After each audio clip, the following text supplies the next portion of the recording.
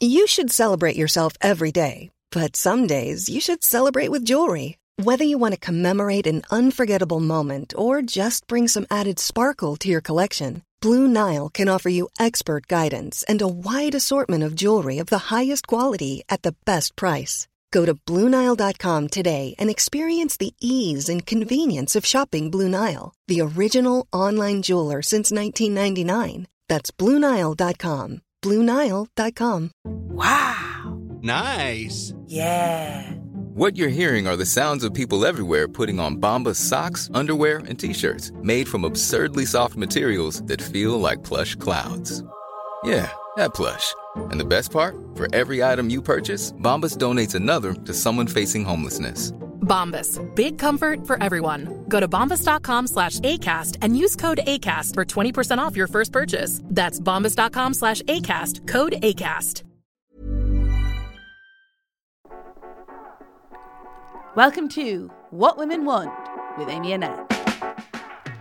It's me, Amy Annette, and this is, of course, What Women Want, with another episode from the archives, which is a lovely way of putting, I forgot to release it at the time. I was so excited to have Kate Berlant, and Rose Matafeo, as my guests in Edinburgh back in the past. They are truly some of the most powerful, brilliant women, and at the time, destined to be megastars, and now truly megastars. Maybe I'm not great at getting pods out on time, but I'm very good at spotting star power. We recorded this in the underbelly.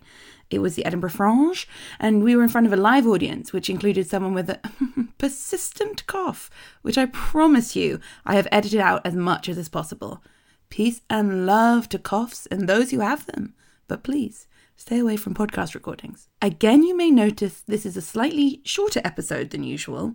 That is because it's sort of a one-man band situation here, and I didn't set up all of the podcast mics properly. Okay?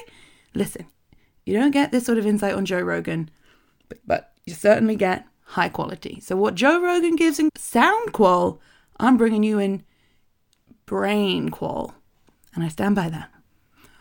We are talking about what women want is to apologise. So, join me as we travel back in time to listen to Kate Berlant and Rose Matafeo discuss what women want is to apologise.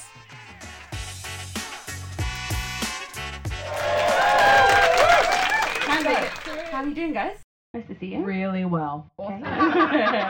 This show is called What Women Want, and so the idea is that we talk about misconceptions, misadventures, and misunderstandings around what women want. And comedians are the best people to ask about this, because as comedians you are both very observed, but you are also observed professionally. And also they're my friends and find it hard to say no to me. So that's all I need. I have had so many conversations that change the course of your life, and I think they're so important, and you very rarely see them from the perspective of a women's point of view on TV, in films, on stage. And so I felt like it was time to platform those conversations. And so what better platform than this 2 centimetre high stage here at the Edinburgh Fringe Festival. So the topic today, weirdest drum solo ever. So the topic today is apology. I want to talk about what women want is to just maybe, I wonder, possibly, could we apologise? Maybe? We understand this trope of women apologising, over-apologising. And I wonder how many times when women apologise, if they're doing that because they're actually sorry. Right? And I'm not talking about it in the kind of like, bitch is gonna lie kind of way. I'm not saying that. But I mean, it becomes like part of your armoury, part of your sort of bag of tricks that you use as you go around the world. I think I apologise a lot to sort of settle the room. Like if I've arrived even on time, I'll have to find something else to apologise for. I feel like I enter the room and I just want to say something that sort of settle, the controlling, the emotional sort of control that you feel like maybe is your responsibility for some reason when you enter those spaces, I think can be quite intrinsically female. Though I'm willing to think about it in other ways, I do think a lot of the times when I apologise, I'm using it for different things. I'm trying to prompt someone into apologising to me. Quite a lot of feminism now, sort of corporate feminism, is a lot about never apologise, never explain. I read this thing recently where they suggest instead of saying sorry, you say thank you. So if you're late, you say thank you for waiting. I love the idea of it. it feels so psychopathic when you do it.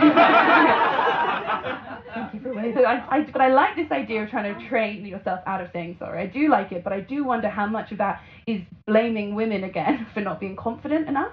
And then finally, I was just thinking about how British it is to apologise, and how much that is about British people's secret dialect of apologising, and how, you know, if you're on the London tube and someone says excuse me, they are not saying excuse me, they're saying what the fuck are you doing? Like, they are so angry with you when they say excuse me. And so we have this dialect in our country of apologising. It means so many different things. What does it look like from a female perspective to try and understand where you sit within that?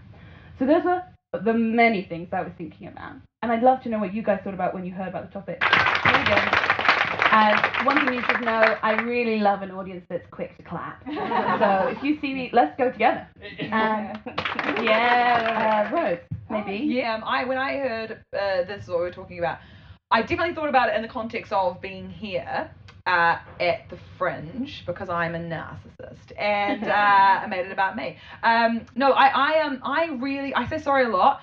I remember it was a tic that I used to have, and I think a lot of children go through it. I don't know if anyone else. I'm constantly saying sorry. My mother getting very annoyed at me for saying sorry. I'm a very apologetic person by nature, but especially when it comes to performing, I often. And you guys, I've talked to you guys about this after. I did have a bad show yesterday, and it was not a terrible show. My first instinct when it's someone I know who has been there, if I see them, I apologize profusely for disappointing them, myself, and my family. Right, and it's a horrible thing, because I think as a performer, especially in stand-up, when you're you kind of only get better by being a little bit hard on yourself and trying to improve in that way. It's a really horrible kind of thing where you're kind of your own cheerleader, and you're also your worst critic. And so I'm really hard on myself after performing, which means I say sorry so much. And I have been in the position, a lot of times where I have seen shows. It sounds bitchy, but I've seen shows where I think a performer should apologise to me for how bad their show was. And I found it really interesting there. And I actually read into this because, I'll say for 10 minutes before this show, because you said maybe do some research. And I went, okay. It was an interesting thing of why do women maybe say sorry? There's a stereotype that women say sorry more than men. And it was that they did the study where it was it wasn't that men ultimately apologise less because it's seen as a sign of weakness or anything, but they see less situations in which they should be saying sorry. So it's actually a confidence thing where they say sorry when they think they should say sorry, but for women there are so many more instances where they feel like an apology is necessary, and so that kind of blows my mind, because that means it's a confidence thing when it comes to apologising, and that's what I feel like. Especially with performing, I am so innately jealous, and it's the same thing of that, what is that classic kind of meme thing of having the confidence of, white man. Exactly, yeah. And I think that very much applies in the comedy industry sometimes, right? But it's true, and it's such a powerful thing that I think if I feel like I wish I could let that go, to have the confidence to do something, because I feel like sometimes.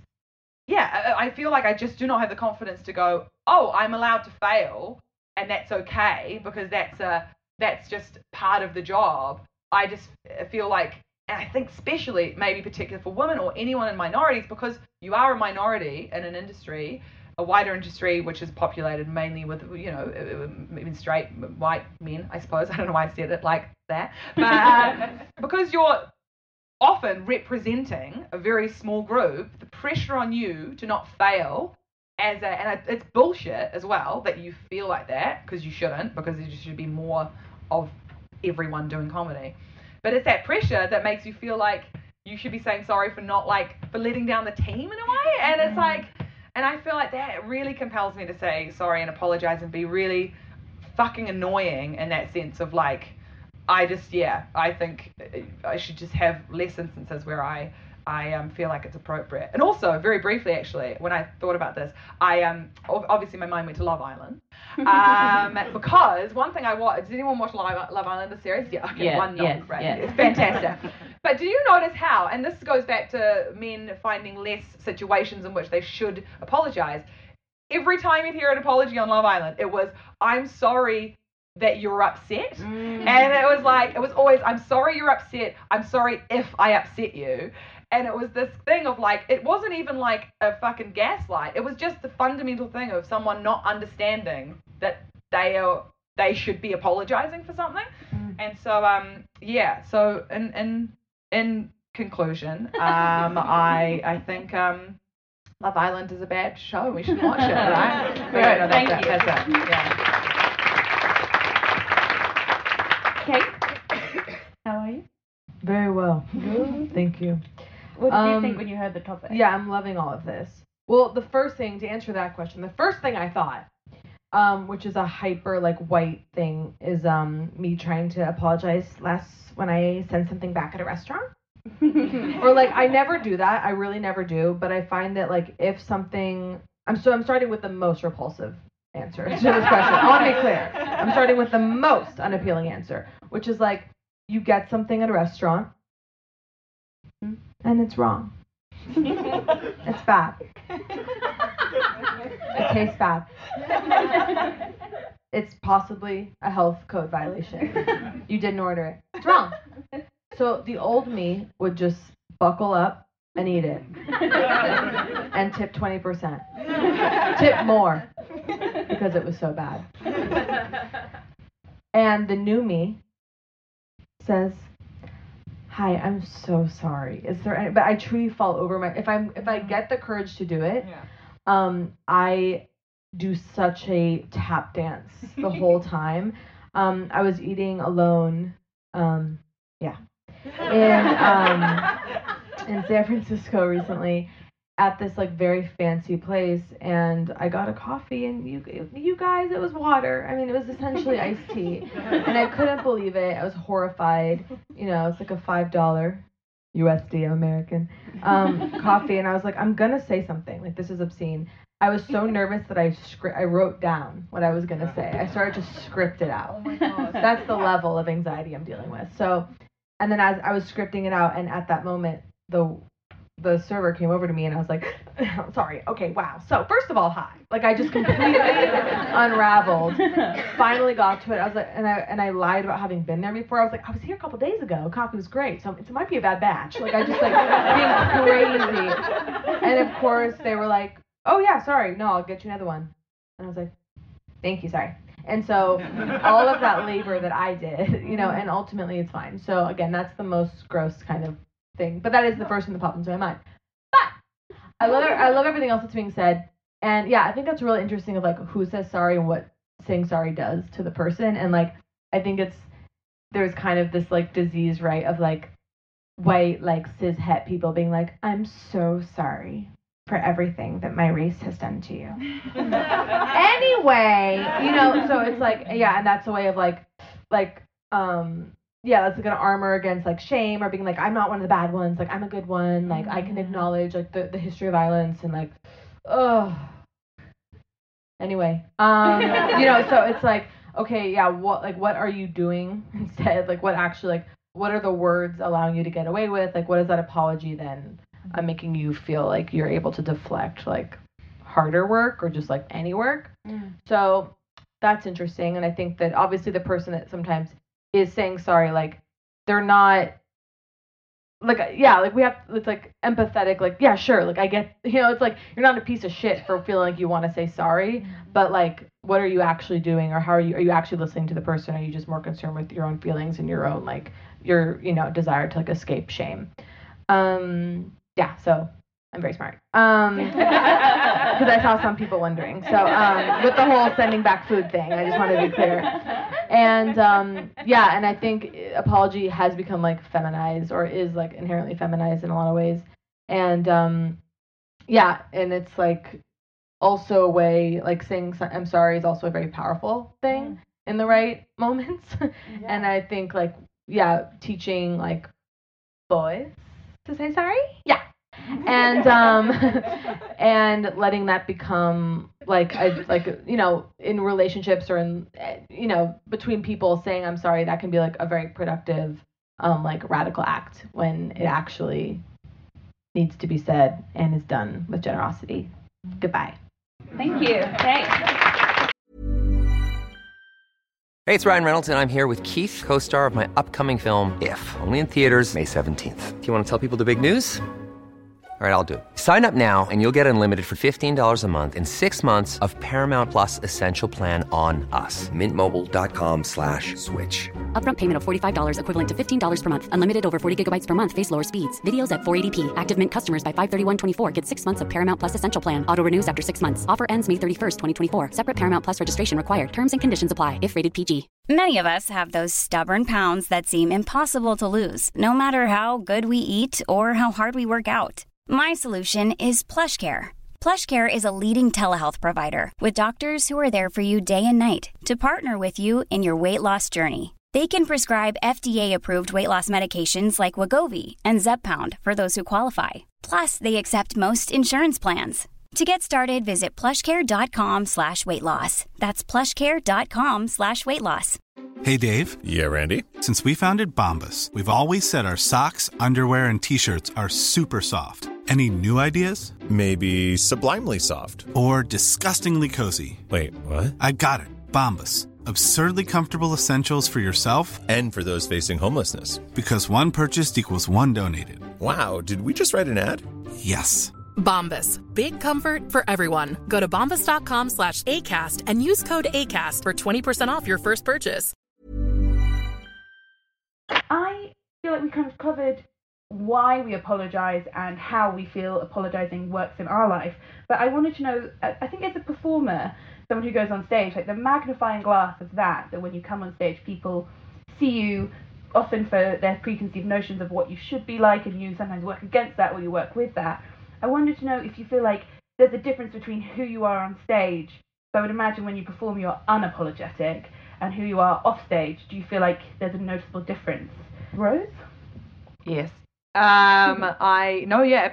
When I first started out, though, I think it was very apologetic on stage, to be fair, because it's that thing of, and it's interesting what you say, even in the public transport thing, in ways of like saying sorry in such a subtle way with what you do is like, and almost being sorry about the space you're taking up.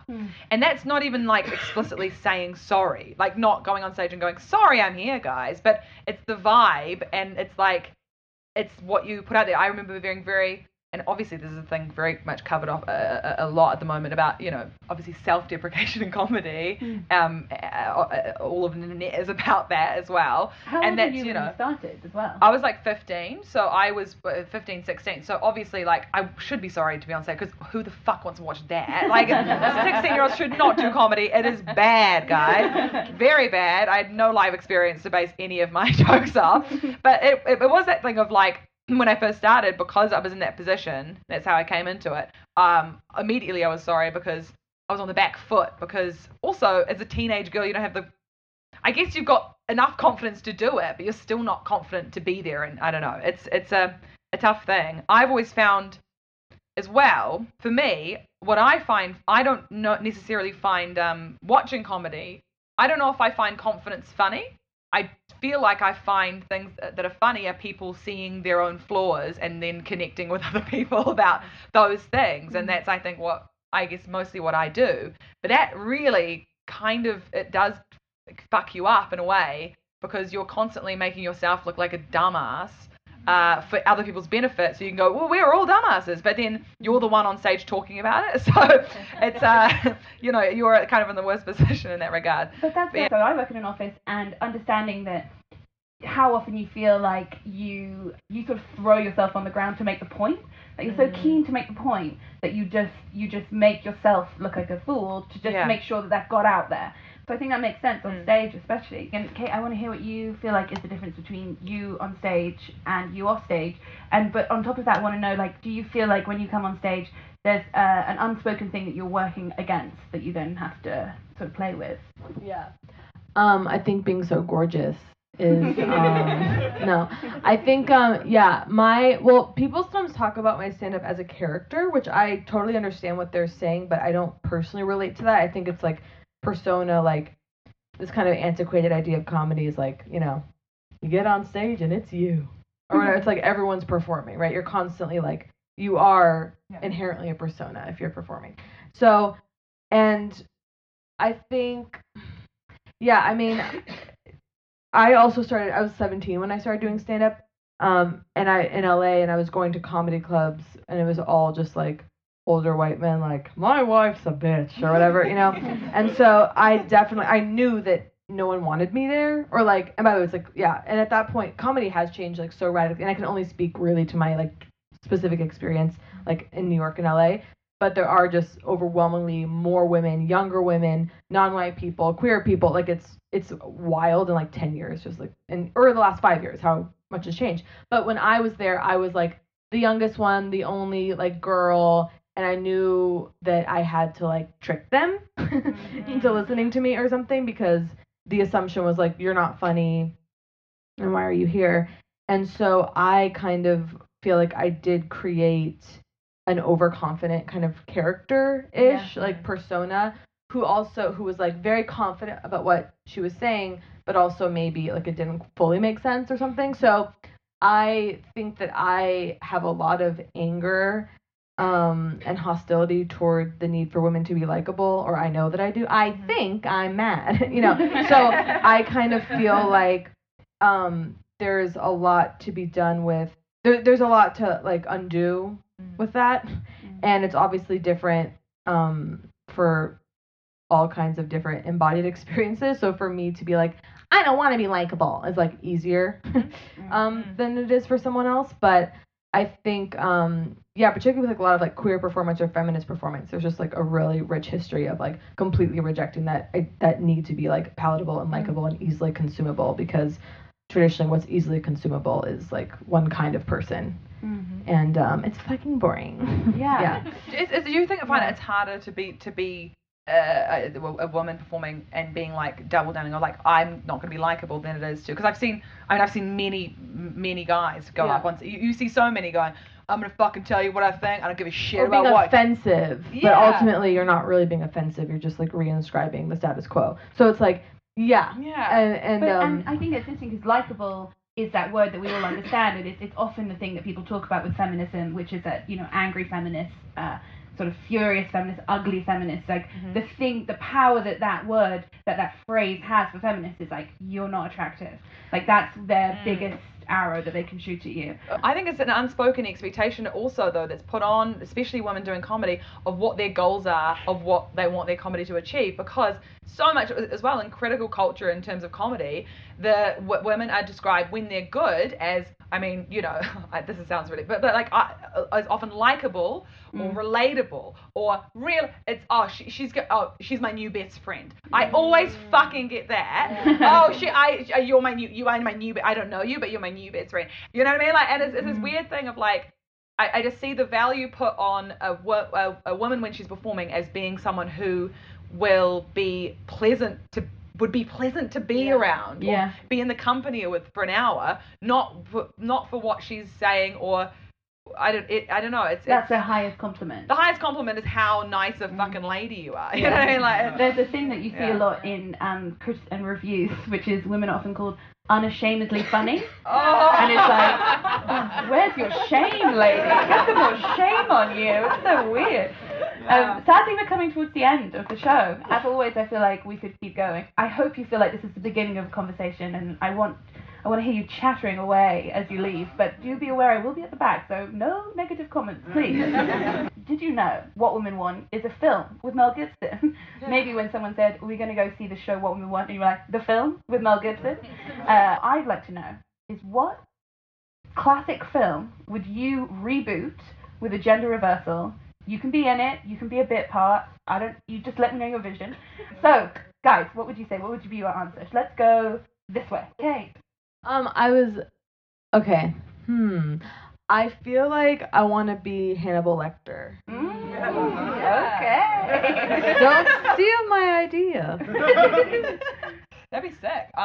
I want to see Castaway, but from the perspective of Helen Hunt, who has just had a wonderful year of development. And she's learned how to do she's done a kombucha course, and she's just, really got to know herself, and then fucking, Tom Hanks shows up. What is it then? Does he come back in the end? Yeah, with FedEx or something. Didn't he send her some shit in the FedEx? She's like, oh yeah, that guy.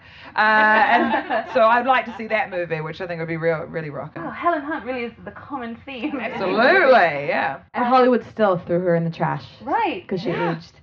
Yeah. Shame. Justice for Helen Hunt. That's what this show's about. On that, please join me in clapping, whooping, and cheering your amazing guests. Thank you so much. Have a good day. Goodbye. This is the end, my only... I feel like if I sing anymore, I'll have to pay for it. Yes, this is the end. You've come to the end. A little earlier than usual, but wow, what good stuff. Imagine if I hadn't let you hear that. You're welcome. It is the end of the show. Thank you so much for still listening. If you are still listening, I will now do some very chic and quick credits. All credit to the amazing Emma Porsche, Zachary Annette, who helped me record it at the time, shook his head when I did everything wrong, but supported me nonetheless, and for whom I give the credit executive producer, whatever that means. Artisans via Gemendo Publishing are the creators of the very jolly tune. I've been Amy Annette. I really hope you're okay. Goodbye.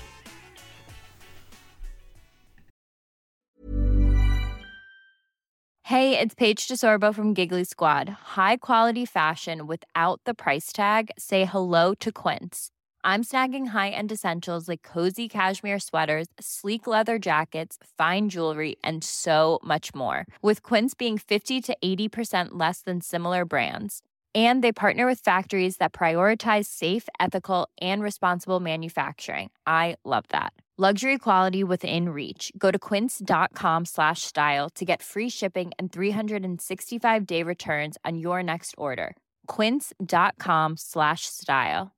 Imagine the softest sheets you've ever felt. Now imagine them getting even softer over time. That's what you'll feel with Boll & Branch's organic cotton sheets. In a recent customer survey, 96% replied that Boll & Branch sheets get softer with every wash. Start getting your best night's sleep in these sheets that get softer and softer for years to come. Try their sheets with a 30-night guarantee. Plus, get 15% off your first order at bollandbranch.com. Code BUTTERY. Exclusions apply. See site for details.